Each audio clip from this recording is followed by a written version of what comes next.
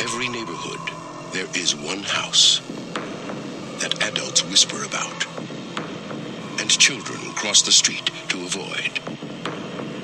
Now, Wes Craven, creator of A Nightmare on Elm Street, takes you inside.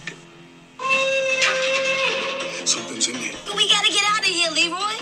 All sorts of rumors about what goes on in that house. The police never took it serious. She's been feeding that thing between the walls again. Very, very tense about this. There must be another way out. Can't get out. No one ever has. What goes on in this house is a sin. Your father's one sick mother, you know that? Actually, your mother's one sick mother, too.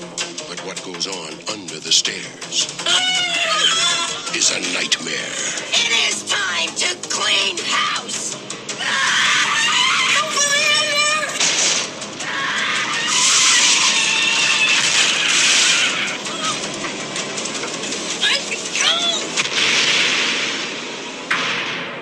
Wes Craven's The People Under the Stairs. And welcome to the newest episode 2 of Season 4 of the Heart Guide Media Podcast. And as you can tell by the intro and whatever format you're listening to this on, whatever your selected streaming service is, you have read and understood and are hopefully excited that we are covering Wes Craven's 1991 classic, The People Under the Stairs. This film is something that I know that us, myself, and the people that have appeared on this astute or not so astute podcast have talked about wanting to cover this. It is one of Wes's better works, obviously his first film of the 90s, and this is a good one. There's a lot to cover. This one's going to be a fun one, and like I said, this is the second episode of the fourth season. This is the fourth season we've been doing this. Little coming up on 3 years. Come last week in August-ish, first week in September. That's about. I think we recorded the first episode the first few days in September. And here we are 3 years later, and we are still going. We are not as, I guess, productive as some other podcasts, but we get them out when we can, and it is what it is. We are going to try to keep this season weekly all the way until this season finale. I'm not sure when that's going to be. I just kind of decide when I'm going to take a little break and then prep for a new season. About I don't know, a few months ago, maybe a year ago, I decided to break all the episodes down into seasons. And yeah, here we are. Today we have a lot of awesome topics coming up. If you haven't heard, we are also covering The Lost Boys on Legacy Week. I've revealed that on prior episodes already and on social media. That will be 3 episodes all talking about The Lost Boys. That is going to be our Legacy Week for this month. And if you're unfamiliar with Legacy Week is a week in which we record an episode into 3 parts based on one specific movie and the importance of it. For the debut week of Legacy Week for the Heart Guide Media Podcast, we covered 1985's The Goonies, which just turned 35 years old. Pretty crazy. That one was fun. Lou Smith came on episode 3 and did that, or episode 2. It was going to be initially 3 episodes. It ended up being 2, but this Lost Boys one should be 1 or should be 2. Possibly 3. We're just going to kind of wing it. There's so much to talk about with that film, so it probably will be broken down into 3 hour-and-a-half episodes, because that's how much I love that film. It's my favorite film of all time. But yes, today we are here to talk about People Under the Stairs, and there are 2 consummate guests that are continuously helping and talking on this podcast. They are brothers. They are Mr. Eric Scott Tyler and Mr. Brian C. Tyler, and they will be on today talking People Under the Stairs. Like I said, this is one we've been wanting to do for a while, so I hope you enjoy it. And let's, without any further ado, let's get into it right now. I mean, it's the first day of my 13th birthday. Could be unlucky. 13th birthday is unlucky anyway. Too old to get tit, too young to get ass. And here we are at the Heart Guide Media Podcast, People Under the Stairs. We are finally covering after months of trying to get this done. We are in the process right now. We are doing it. So, People Under the Stairs, 1991, Wes Craven. We have Mr. Brian C. Tyler and Mr. Eric Scott Tyler here to discuss. Gentlemen, hello. Hey. Hello. Now, this is, it's interesting because this is, we went into an odd time period for horror movies with the early 1990s. This being 91, we're through the birthing canal of the 90s, but we just got our ass smacked as far as where we are with Eric's dog barking. So, guys, when was the first time you saw this film? I was a child. Excellent. How about you, Eric? Yeah, I mean, I don't know how old I was exactly, but I think I watched it on television. I think with Brian, probably. I'd imagine. I don't think I watched it VHS or DVD. I think it was on television when I saw it. Obviously, I think it was another movie Dad watched, and we were just there. Yeah, I think it was probably something along those lines. I also know, like, at the time of seeing it, I didn't know of like who directed it or anything like that. I obviously found that out later once I dove farther into the genre. But yeah, first time I ever saw it, television, father, brother. Obviously thought it was super, super creepy. I always remember Everett McGill when he's in the fucking, I don't even know what you want to call it, the full leather suit always fucking freaks the shit out of me. But yeah, of course. The gimp suit, yeah. The old gimp suit, yeah. So yes, that's the first time I saw it. So the first time I can consciously remember seeing this was we were getting prepared to record Addams Family off HBO, and this was on right after. And I remember I fell asleep. This obviously this could be incorrect, but this is my memory as of today. Is I fell asleep during Addams Family and didn't wake up until the end. And when Addams Family had gotten over with, people, and this is, whenever this is, I don't know, 93 maybe. This is, I'm guessing, of course. But I remember it was a big thing because Addams Family, it was the first time it was airing on, like, HBO, I believe it was, or Cinemax or Showtime or wherever it was debuting. But I had fallen asleep during, Addams Family, woken up at the very end, and I remember it distinctly because there's that, like, hip-hop version of Addams Family at the end of Addams Family, and that, like, we'll talk more about, like, the early 90s hip-hop stuff as well, but I remember this starting right after it, and I don't remember finishing it, but I remember watching some of it then, and then, as time went on, I was, enamored with the cover art once I saw it in rental stores, and so it had been implemented in me in that early age, but I probably didn't see the full thing until probably a few years later, when I was probably,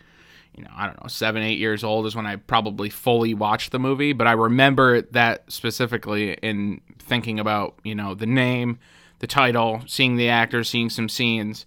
So that was my introduction, even though I probably didn't finish the entire thing until a year or 2, 3 later. But of course, the cover art is very legendary too, as far as if you walked into video stores in the 1990s.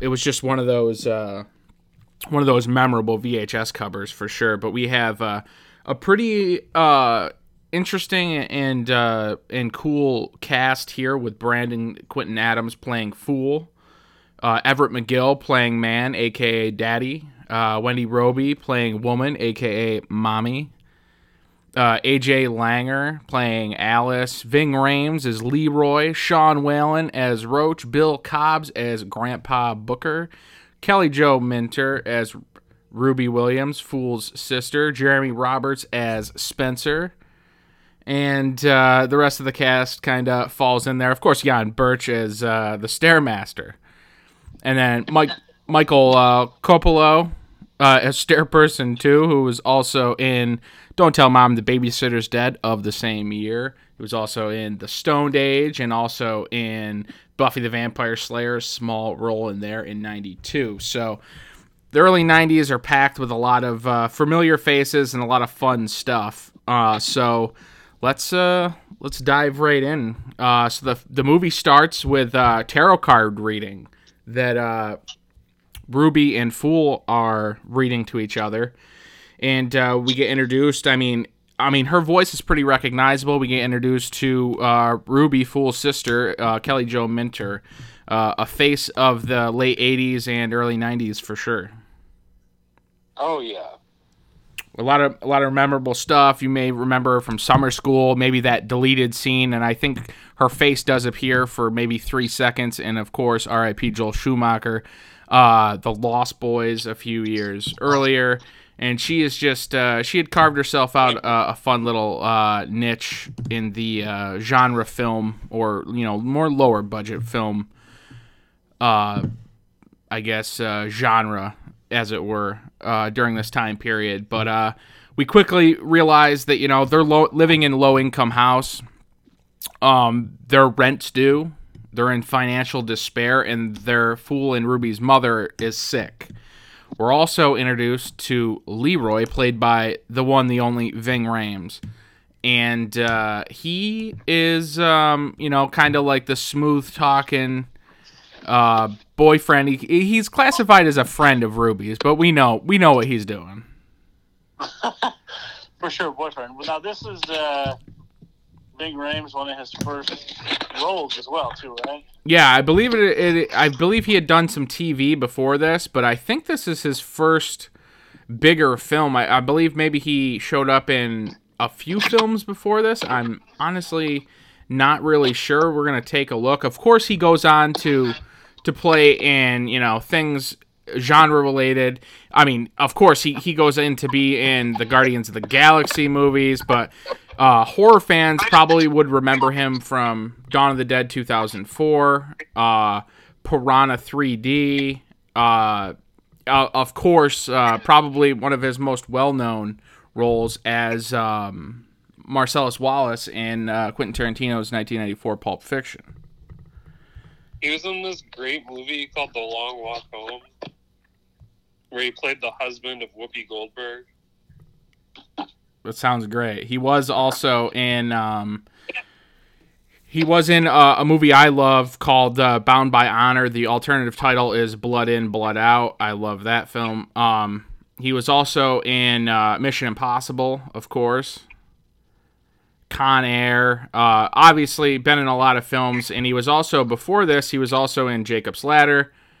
But he had done some TV and some smaller films, but nothing really of note until, obviously working on Jacob's Ladder is pretty noteworthy for sure. But as far as working with like a pretty decent sized director, especially someone that was as big as Wes Craven was at that point, obviously Jacob's Ladder being a successful film as well, but Ving Rhames, I'm glad we could spend a moment to talk about his filmography, because he's kind of one of those faces that we forget about how much cool shit he's been in, and this is maybe one of my favorite roles of his as Leroy. Yeah, I mean, Ving Rhames, obviously, I think everyone kind of knows who he is, and I always like it when you see these actors who have these extensive careers on many different genres, but they have that one maybe or a couple notable, I guess, horror roles, and I think it's really cool. This is one of them for him, and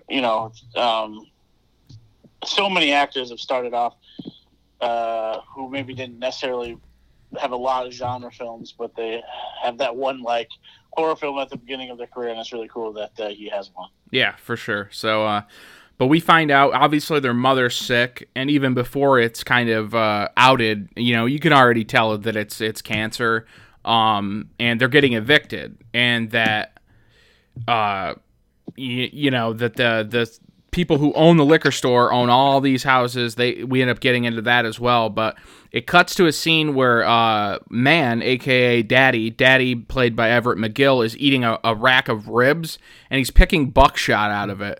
Now, I always assumed at the beginning you just think it's probably like a rack of ribs from a cow or something like that, but you slowly start to think, is that a rack of ribs from a human?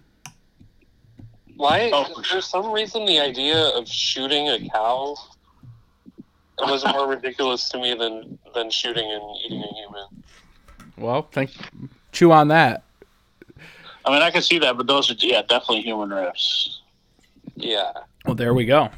And Mommy is talking about how there's one last family in this apartment building, and then they can demolish it. They can bring in the wrecking ball, and then that's it. And we get a glimpse of Alice, and Alice, what happens to the people when they get kicked out of their homes. And Mommy shuts her down and tells her to, kick rocks, get the fuck out of here, speak when spoken to, you little bitch. So you can already see that it's a very domineering household for Alice, and she really, it's a struggle you can already see. And Everett McGill is just chewing on a rack of John, and just it's picking buckshot out, and it's a pretty visceral scene, even without even explaining too much, other than they own the liquor store, and they own apartment building, and they're gonna try to level it to, make way for whatever the fuck they want to, and so then we go back to Leroy, and Leroy obviously is plotting and trying to get Fool on board and let him know, like, listen, this is the only way. Some people deserve to be robbed, is what he actually says. So, and then he, mentions that these landlords have gold coins. They have, they have a lot of money. They have, the lure is that they have gold, and it's pretty, that's where he pretty much is laying it down. Like, this, do you want your mother to die? Do you want to be homeless? Like, this is what we're doing. So he kind of takes the role of a father figure to Fool, albeit, somewhat criminalistic, but, I mean, maybe some do criminalistic activity that is justified once you figure out who they're going to be criminalizing and burglarizing it, as it were. But we get more on Alice. Alice in the room, and Mommy comes and is coming to collect her dinner plate, and she's missing a fork. We see a hand come out through the ventilation and give the fork back, and she already knows that she's been feeding that thing in the wall, hasn't she? And then, so before we're introduced to the character of Roach, played by Sean Whalen, we get a little taste and a little precursor to, there's a loose person and or thing in the wall, and Alice has been feeding him. And Daddy comes up with a very severe attention headache, Brian, and he has just notified that the liquor store has been robbed. And he has he's very tense, he says. He's got a headache, and then when Mommy lets him know that Roach is being fed, the Roach that we don't know is Roach yet, but the person in the wall, Daddy takes his belt off, and bad little girls burn in hell. And he's gonna belt the shit out of Alice. Unfortunately for her, she's got to deal with this psychotic who is played so perfectly by the only Everett McGill. I'm not sure anybody could have pulled every role that Everett McGill is in. I feel like no one can play the characters that he plays the way he plays them. Absolutely not. It's blasphemous to even think so. To even entertain the idea. And of I like course, how they build, you have no, you obviously, they allude to something fucked up is going on, but you don't really know exactly what. So when you see the hand, you think, who is that? Is that Is that like his brother? Yeah. You Hillary Swank. You have no idea. So. did you say Hillary Swank? Yeah. Remember? Hillary Yeah. Swank almost got the role of Roach. Yes, Hillary Swank. In case anybody's wondering, we recorded this episode once already, but I had the computer had been shut off before it was saved, so this is a re-record actually. I would like to be in the room when they came down to like who was reading for the part or who was doing whatever for the part, because obviously we know that there's no lines for that character, but like it came down to Hillary and Sean Whalen. Yeah. I don't know. It must have been interesting for sure. When we have Sean Whalen on the show, we'll ask him. Oh yeah, seriously. So then we get interview Sean Whalen. Shout out to Sean Whalen. Maybe we will. Sean Whalen runs a great TikTok, and as I've told you guys, he posts a lot of stories about movies he was on, and he actually does. He did post a letter that Wes had written him after the film, saying how much he loved what he brought to the character of Roach and what a pleasure it was to work with him, and that he hopes to work with him again. And it was a note that Wes wrote Sean after the filming of the movie. So I thought that was really cool that Sean Whalen shared that. Yeah, that is really cool. I mean, it speaks to Wes's character, of course, and we'll get into that later on. But, then we're introduced to, we get Fool, Spencer, and Leroy in a van. Spencer is their white Robin manning the steering wheel in this very creepy-esque pedo van. And Fool ends up in a Cub Scout uniform trying to convince Wendy Roby, a.k.a. Mommy, convince Mommy that he's got to go in there and take a leak. They leave us out here all day. And she doesn't want cookies. She could give a fuck about cerebral palsy. She don't give a shit. So she closes the door on his face and comes back, and Spencer's got an alternative idea, so he goes there as the Metro Gas Man. And, she notices, and I think maybe this might have been a giveaway that she may have known something was up as well, and she sees the skull ring on Spencer's hand. She ends up letting him in because Spencer says, we can check the meter in your house. We can get police force if needed, but we've never had to do that. And of course he gets in. And we get a succession of amazing Leroy quotes, all within about 12 minutes. So they're talking about what's taking Spencer so long, and they, Leroy makes, maybe something's wrong with Spencer in there, or maybe he's just looking around. And Leroy's obviously getting curious as to why Spencer's taking so long, says he's slippery as a snake. And where all these maybes are getting thrown out, Leroy so elegantly says, well, maybe the president's making me the secretary of pussy. Classic lines written there. Yeah, sure. I feel like definitely some comedic lines of the time that were, probably would fall on deaf ears for certain horror fans now, but I still find it comedic because it's a sign of I don't know, I guess there was a vulgarness that they're trying to display here, but I thought that was hilarious. It was so random because you would have never expected that line to come. And Leroy and Fool see Mommy leave, and they go into popping this house's cherry, as Leroy so elegantly puts it as well. And before we get that line though, we get the. Are you guys both still there? Yeah, we're here. Brian? Yeah. Are you sure, Brian? Do you want me to talk into what you're saying? Yeah, I want your opinion when Fool says, "This is my first day of my 13th birthday." So we find out that it's Fool's 13th birthday. And he says, this is going to be unlucky. And Leroy says, 13's unlucky anyway. Too old to get tit, too young to get ass. That line, when I most recently Well, the first time I really noticed it, I'm like, that's fucking... It's hilarious, okay? Yes, and then we quickly get introduced to Prince the dog, a Rottweiler. Have you guys ever had any encounters with Rottweilers ever? Never. Not that I can recall. Definitely not one named after one of the greatest pop artists of the 80s, for sure. You think that they named him after the pop artist? I mean, if you couldn't tell already, these people are, by this point in the movie, you could tell that these people are pretty racist, but I mean, it's not far-fetched that they were big Purple Rain marks when the album came out a few years prior. Yeah, you can be a Prince fan and still be racist. Yeah, I'm sure there's plenty of them out there. BT got bit by a dog named Little Richard once. No, he didn't.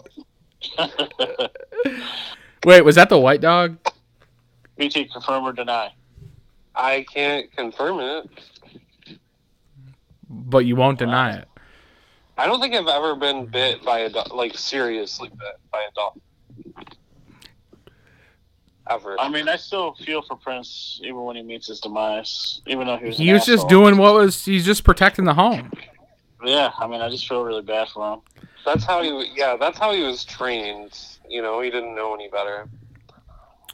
And so we get introduced to Prince, of course, and Prince attacks them. He bites the piss out of Leroy's arm. Leroy's garb in this is pretty fucking amazing. He's got these faded black jeans. He's got a black denim vest with like the like African tribe colors on the shoulders, and then he's wearing the headpiece, the matching headpiece, and he's wearing like these sick black like combat boots, and he just looks like fly as fuck. He really does. And what? I just wanted to know what went into, you know, how like sometimes when they do the clothing for movies, like a lot goes into the characters, like what they're wearing. I just wonder what the backstory about that was. I don't know, just random, but. I always felt like in most of Wes's films, the costume designs didn't look like overblown. They didn't look crazy. They didn't look too wild. Like in the 80s movies that Wes did, and even in the 70s, they didn't look like exploitative or like unrealistic. I feel like there was a good pulse on what the fashion sense was at the time without it seeming so over the top.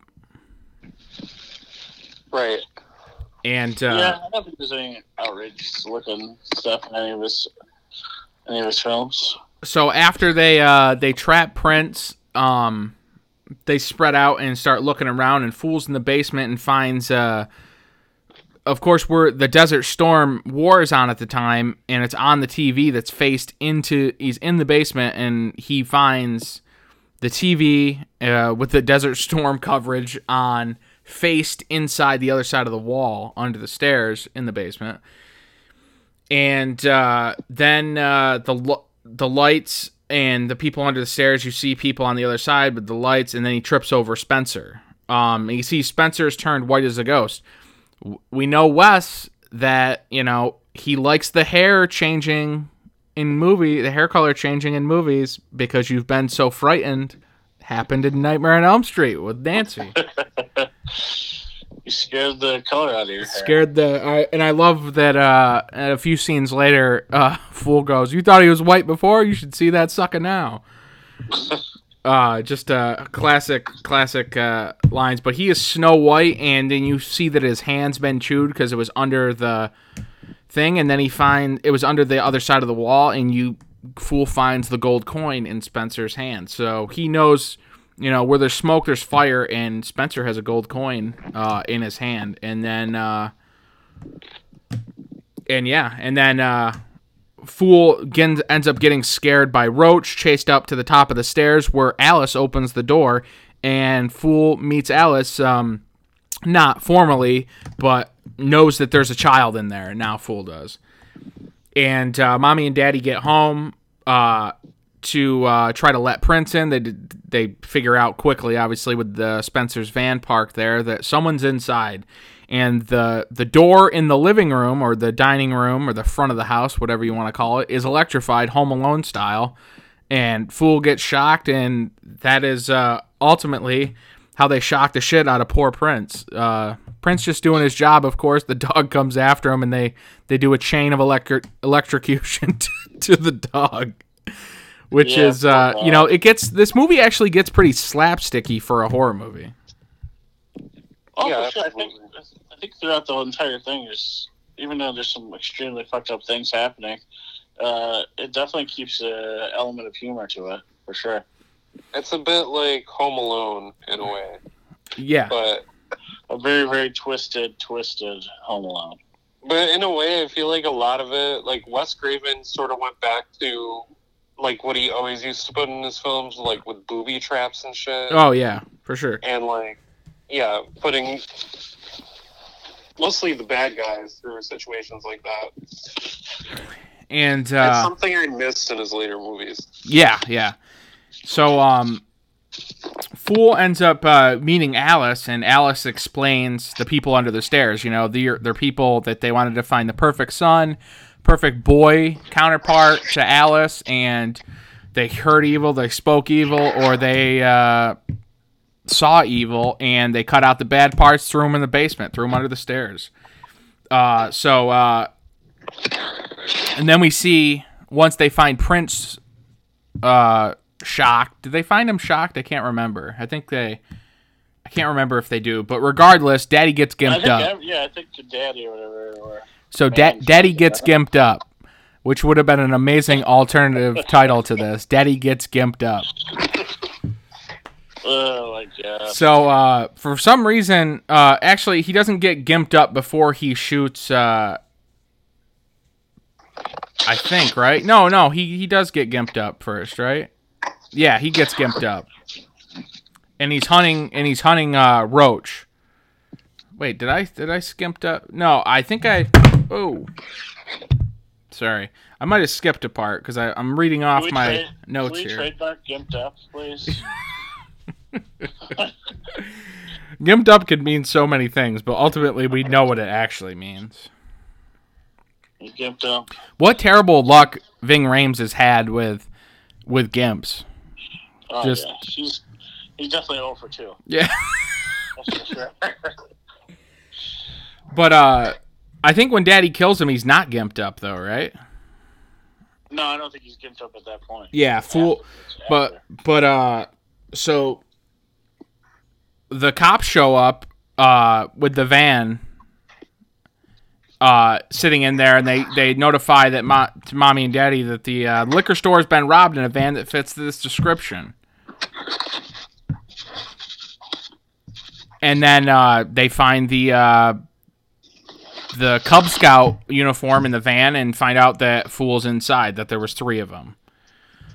And then so old Daddy continues the hunt, and Daddy gets cracked in the head by Fool.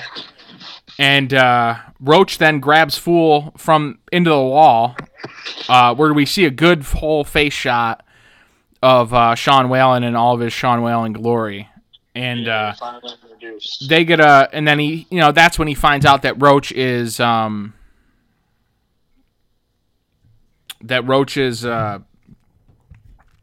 friend. He is an ally. Trying to help him, and as he navigates his way through this house, Roach has all these his own ways of how he deals with things on a day-to-day basis, whether it be routes and avoiding man and woman there. But Leroy is shot and killed and falls down the stairs. And then so during that time, there's an Alice meetup with Alice, Roach, and Fool, and that's where Alice drops and explains, like, okay, Roach, trying to figure out what the hell Roach's gimmick is, like what's Roach's deal. Sees Roach reveals that he has his tongue cut out for calling for help, and Alice, we get more information on Alice. She makes the dolls of the burglars. So that's all these voodoo-esque looking dolls that are around the house that are being pulled around. Alice is making them for burglars, salesmen, anybody who encounters, the fateful demise of Mommy and Daddy. And then Fools then Daddy ends up shooting Roach, barging in, and shoots Roach as he's crawling back into the vent holes. And Fool's thrown down into the basement, and then Alice is thrown into Leroy's blood and forced to clean up his blood. So she like slides on her nightgown in his blood. It's pretty visceral to watch. And then it's pretty, Fool's thrown down into the people under the stairs, and it's pretty visceral. Alice gets thrown after getting thrown in the blood. Daddy's skinning Leroy downstairs while he's got Fool tied up, and he's feeding parts of Leroy to the people under the stairs, saying he likes to keep them real hungry. Ends up throwing Fool into the people under the stairs, but they do not. They know that Fool's an ally as well.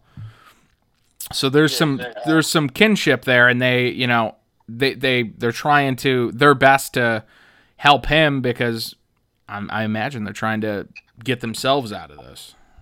Right, they all want the same thing. They all want to get the hell out of that place.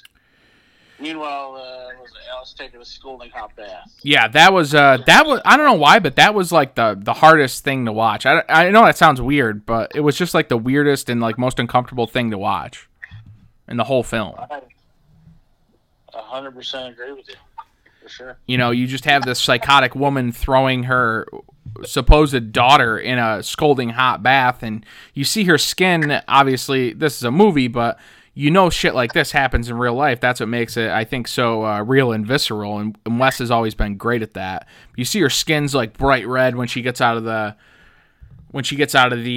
bathtub. Did this scene ever have any kind of effect on you, Brian? Did this read as visceral to you as it does to Eric and I? I kind of got buried, my voice, but yeah, I totally agree with you guys. I think it's probably the most uncomfortable scene in the movie, possibly. And I bet you they didn't even intend for that. With how they parent her, it's all super weird.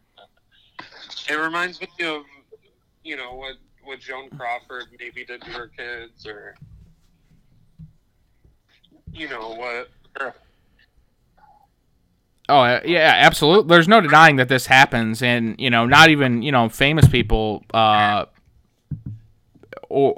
this happens all over the United States, all over the world.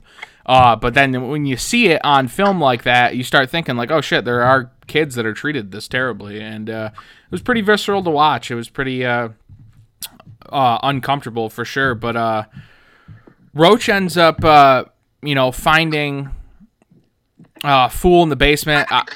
We had talked about this, and it's very like odd and weird and uncomfortable. But he lifts Leroy's body out of the pit that Daddy threw him in, and is like making moaning sounds, and it's like comical, but it's also like disturbing because it's Leroy's corpse.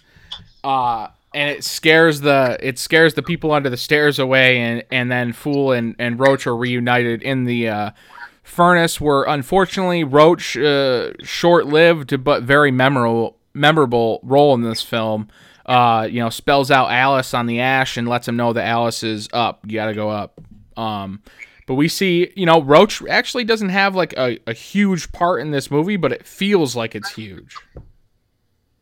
Yeah, I think he plays like an integral role. Obviously, he's like the inside ally, like you said. Him and Alice, but he knows how to navigate through the house and how to help. So, right. If it wasn't for him, Fool might still be in that basement. Fool might be one of the people under the stairs. Exactly. He'd still be there today. That's right. And we see, when Fool gets under the stairs, we see the people in there, and we've talked about this as well. I said that a lot of the people under the stairs, you got Jan Birch, you got Michael Coppola, and a couple other guys, but they all look like Kenny's friends from Don't Tell Mom the Babysitter's Dead. They for sure do. An actual hellhound from the movie is actually there. They're all like long hairs. They all bought Peace Cells when it came out, and then they unfortunately got adopted by Mommy and Daddy, and they never got to see So Far So Good So What. I haven't seen that movie since I was a kid. I would love to watch that again. Oh, another classic. They just actually put the soundtrack out on vinyl, on on a clown dog colored variant. Oh, that's great.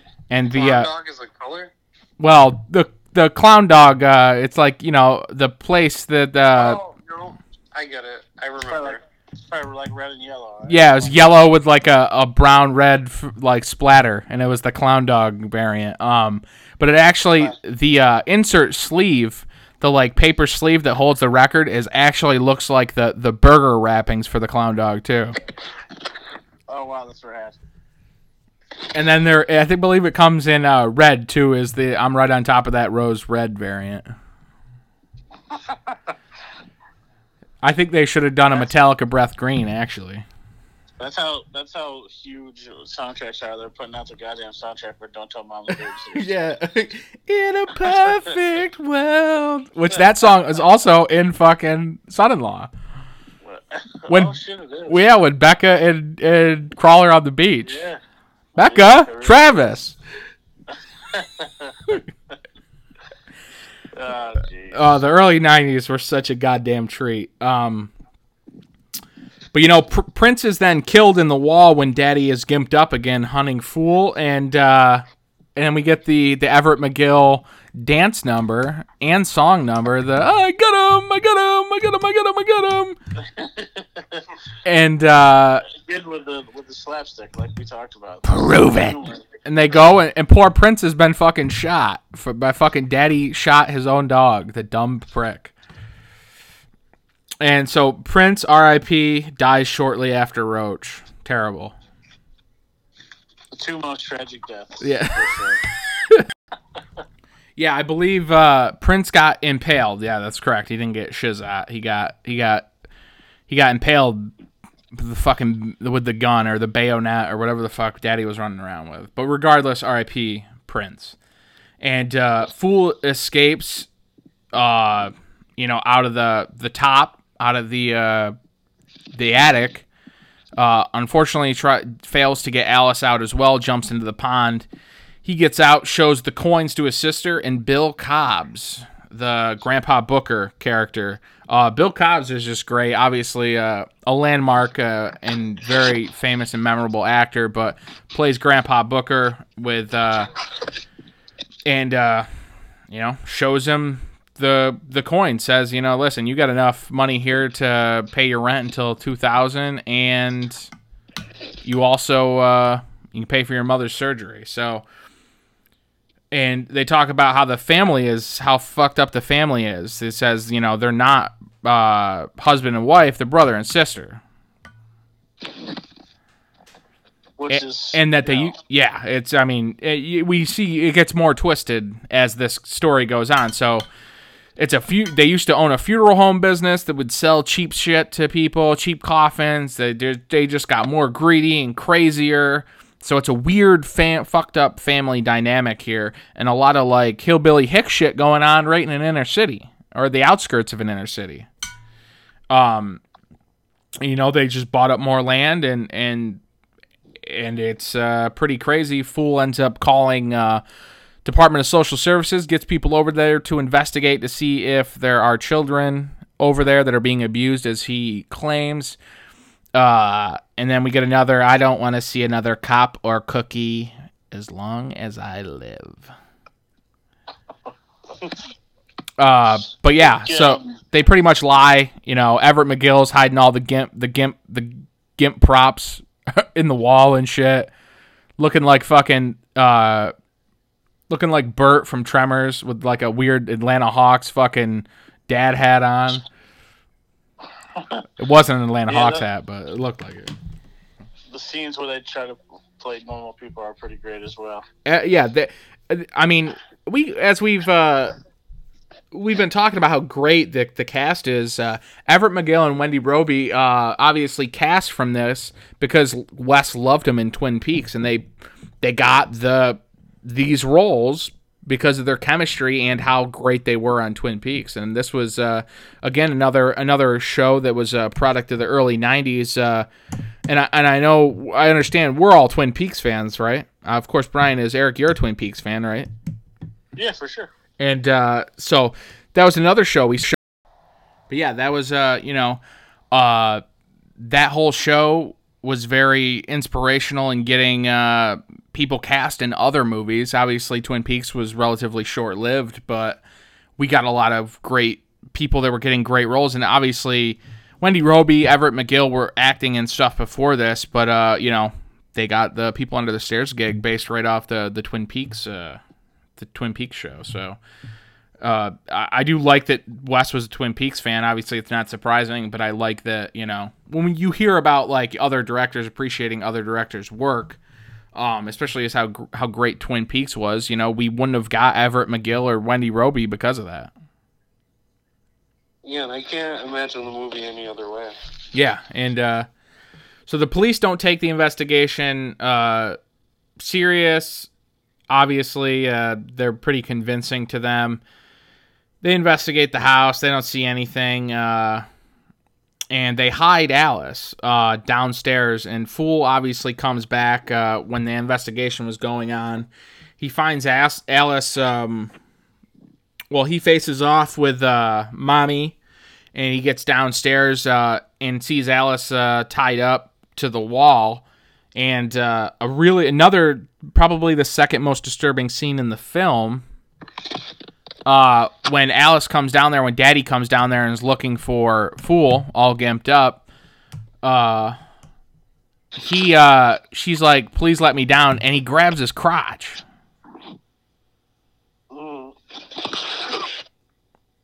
Did you guys? I mean, I just, it was so fucking disturbing. It was very subtle, but it was very disturbing. Yeah, I mean, like I said, the way they allude to the dynamic of the family is really twisted, and you got to think that there was some probably they allude to extremely messed up things that were happening that they didn't obviously put on in the film because maybe they wanted you to just come up with it yourself, but. Super twisted dynamic of the parental figures. Oh, yeah. So, and then, Fool's making his way through the house, and the house is goonied right up. There's all of Data's booby traps throughout the entire fucking house. There's dynamite fucking everywhere. Fucking Jan Birch is trying to fucking let him know that the safe area is gimmicked with the alarm system.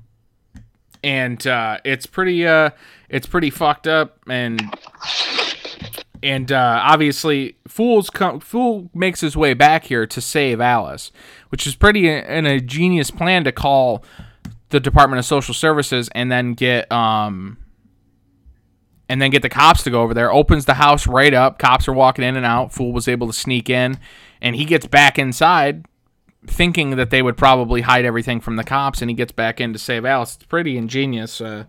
Props to Fool for being that smart. And then we get a rap on the door, and we see that it is his sister. Old Ruby is back, and then Bill Cobb is there, and she's about ready to friggin' drop some very vulgar language when she sees an entire community of everybody that lives in that community, black, white, brown, everybody is out there, and she stops right in her tracks and realizes that she's gonna be fucked. And we get Alice dropping down out of the top like fucking like one of the Angela's cats in the Office Super Bowl episode, and smashes her head on there. And there's obviously a little go at it between Alice and Mommy, and the people under the stairs save Alice. Jan Birch comes out from under the stairs,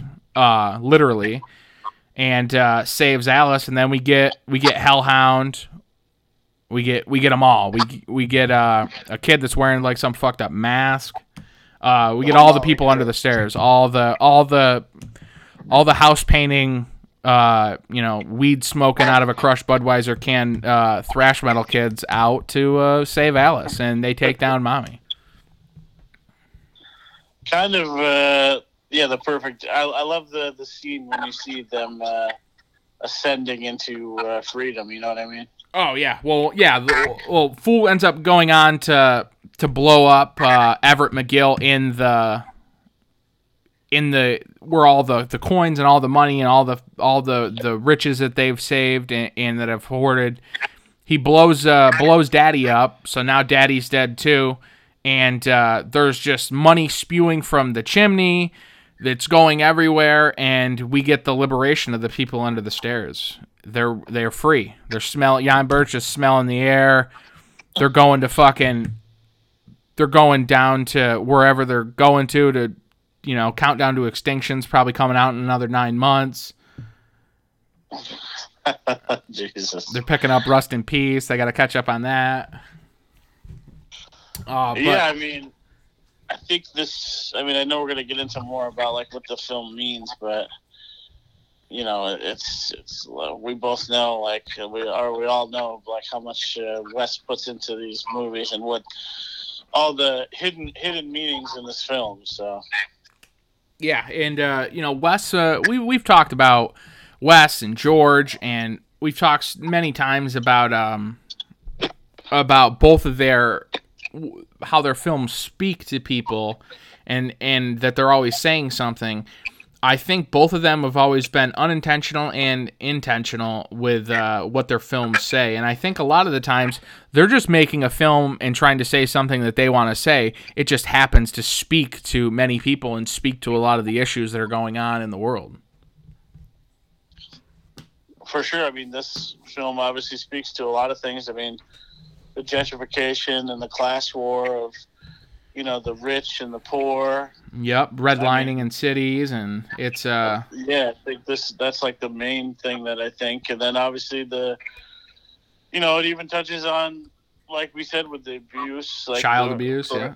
Child abuse, parental abuse. And then I think even just like at its core, like I think every town or whatever has like that one like house where there's weird people who live at, and you kind of delve into like the I don't know, the myths of that, of like, oh, like these people are this and these people are that, and it's the same thing with this house, creepy family, and it turns out yes, they are in fact straight nut jobs. Oh yeah.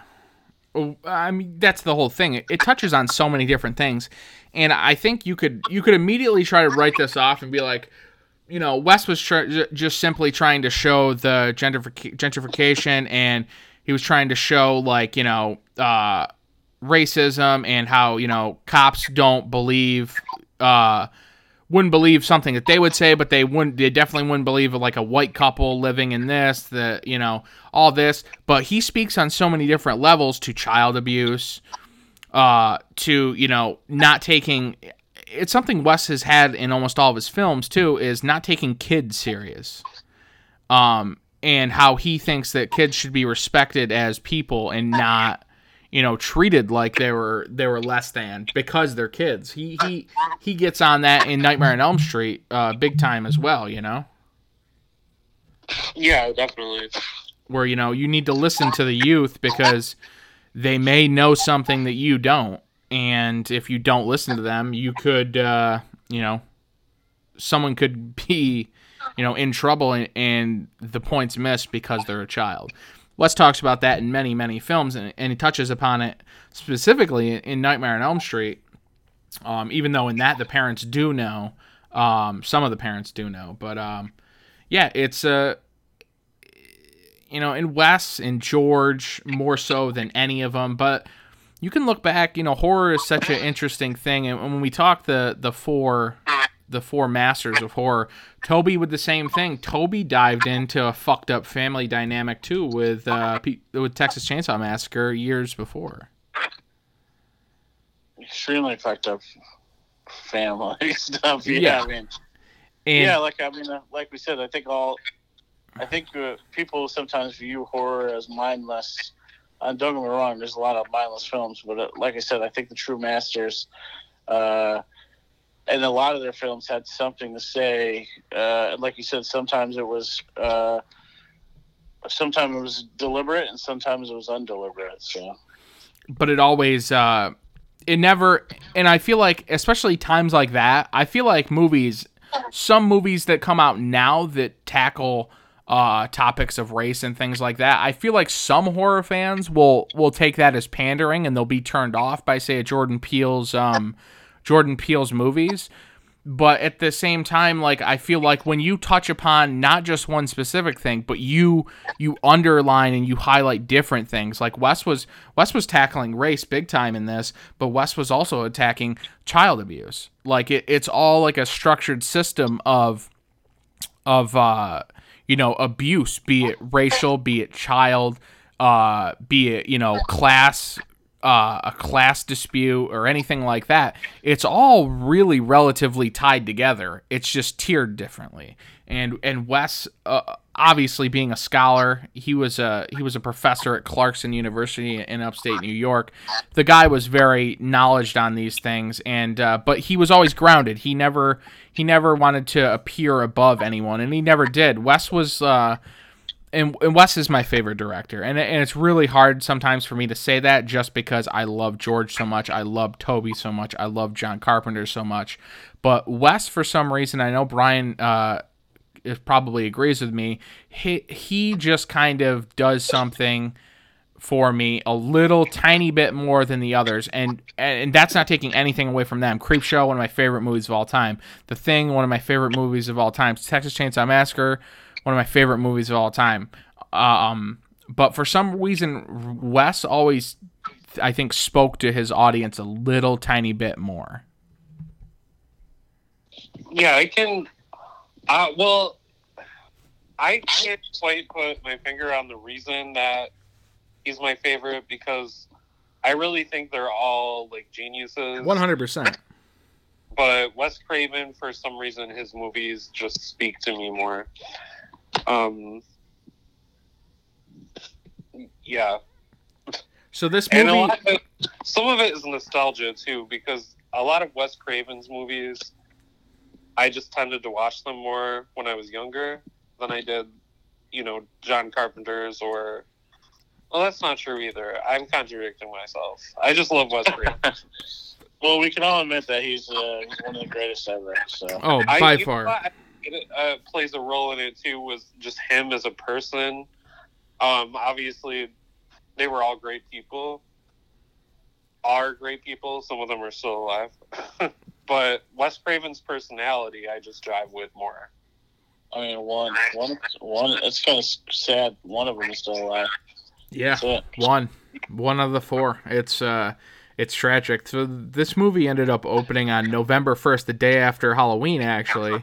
On November 1st, 1991. The film cost about $6 million to make, and the opening weekend was 5.5 and some change. So it almost made its money back that opening weekend. It ended up grossing 24.2 in the United States, making it a successful film. That's 4 times the budget. You need to be 3 times to be considered profitable. And their worldwide gross, they grossed about a little more than $6 million more than that at $31.3 million. So the film was a success. It was a success for Wes. Yeah, I mean, like I said, I was like 6 when this came out, so that was one thing I did look at to see how it did in like the box office. And I was quite shocked, actually. I mean, I guess you never know how some of these cult classics or like these cult movies do in the theaters, especially the ones that were when we were too young or before our time. But yeah, I think obviously maybe Wes's name, and then going into, like you said, the Halloween season probably helped a bit. I know I read that this was number 1 for quite a while in the theaters. So yeah, I mean Wes more so than John Carpenter and obviously Toby and George. Wes was probably the biggest directed the biggest budget films. Wes always worked within the studio system, and John Carpenter did, but he was kind of his own maverick, and Toby, same, was very mavericky, and George was the ultimate maverick that, tried to avoid studios when possible, especially later on in his career.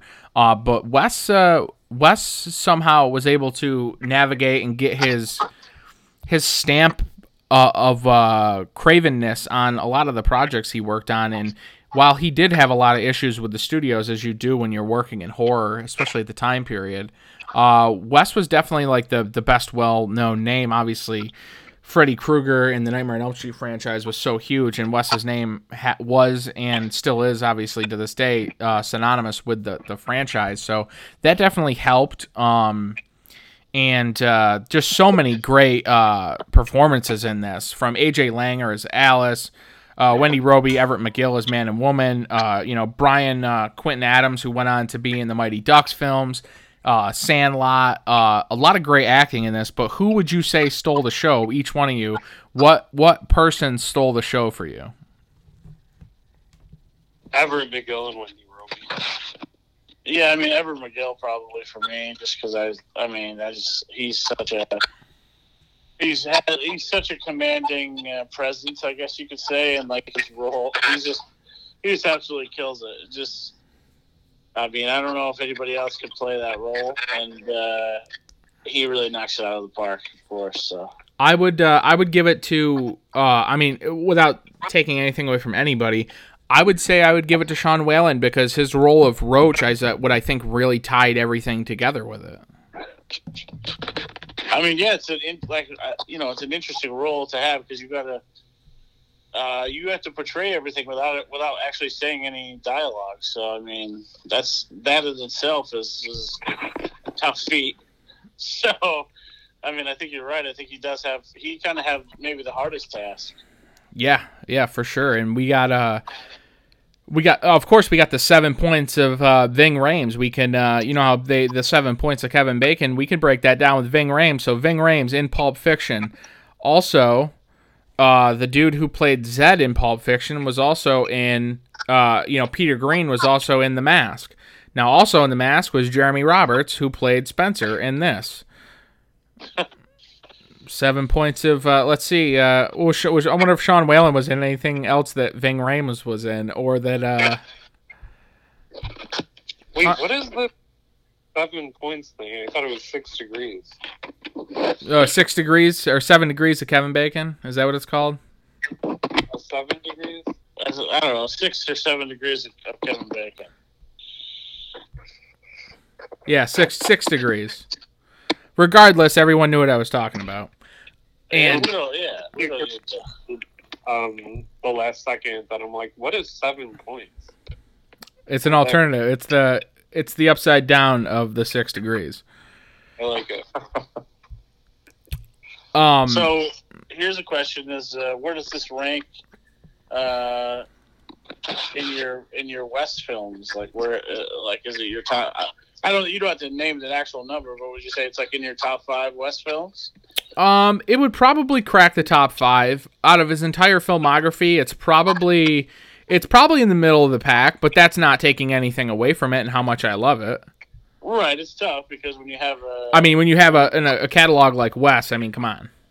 Well, that's what I mean. Yeah, it's definitely in the top 5 for me.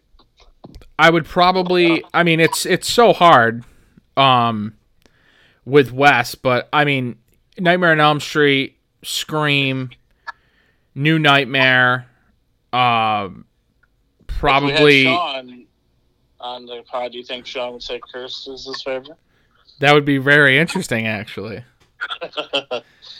I would probably put a few of them over this. It might crack the top 5 though. I think it would crack the top 5 for me, yeah.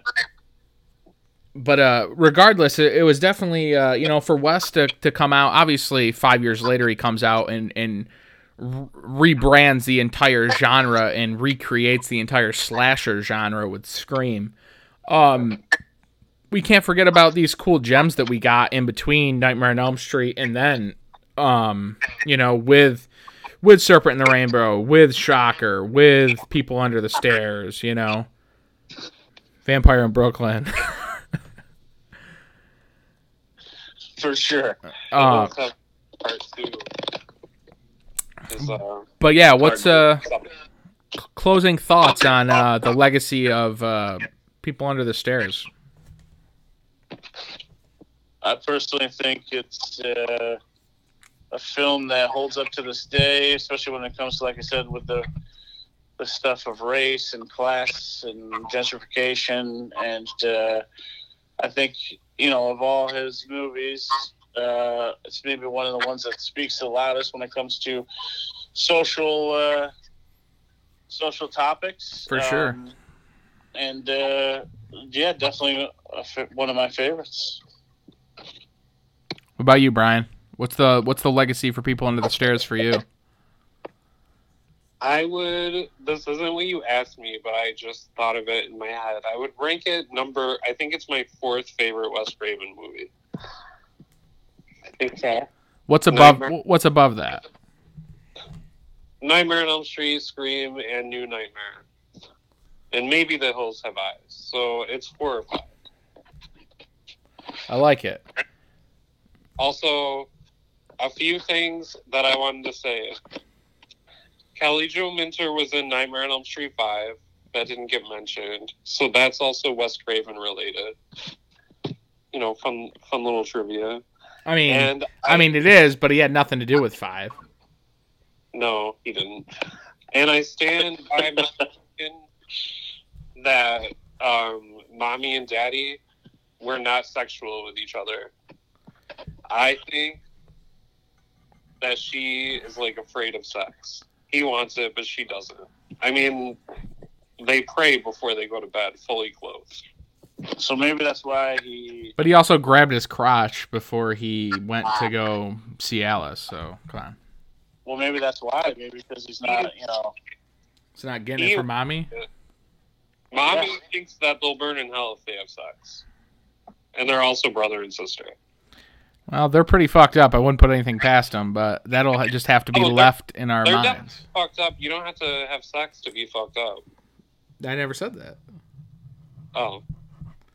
Neither did I. And those are my final thoughts on the People Under the Stairs. Perfect. I have nothing original to say after everything Eric just said. How are your guts? I would not like to talk about that while recording, but I'm okay right now. I'm pretty sure I have a tumor in my stomach. Perfect. So on that note, you can find us at HeartGuy Media on Instagram and Twitter. You can find us on iTunes and Spotify. And check us out. Let us know that you're listening.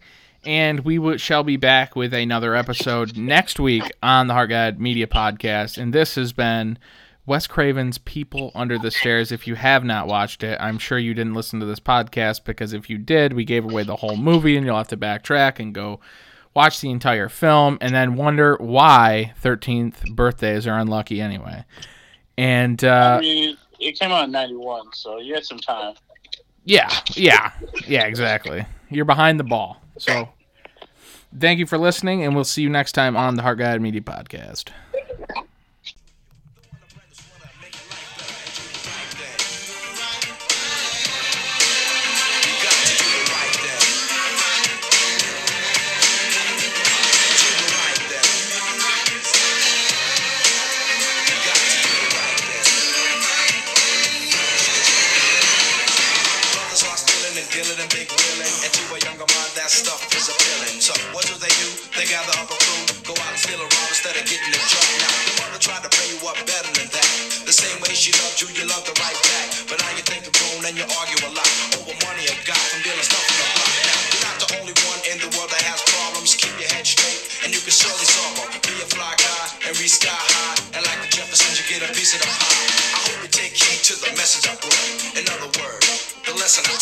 The red I kick a lyric, but I won't sing.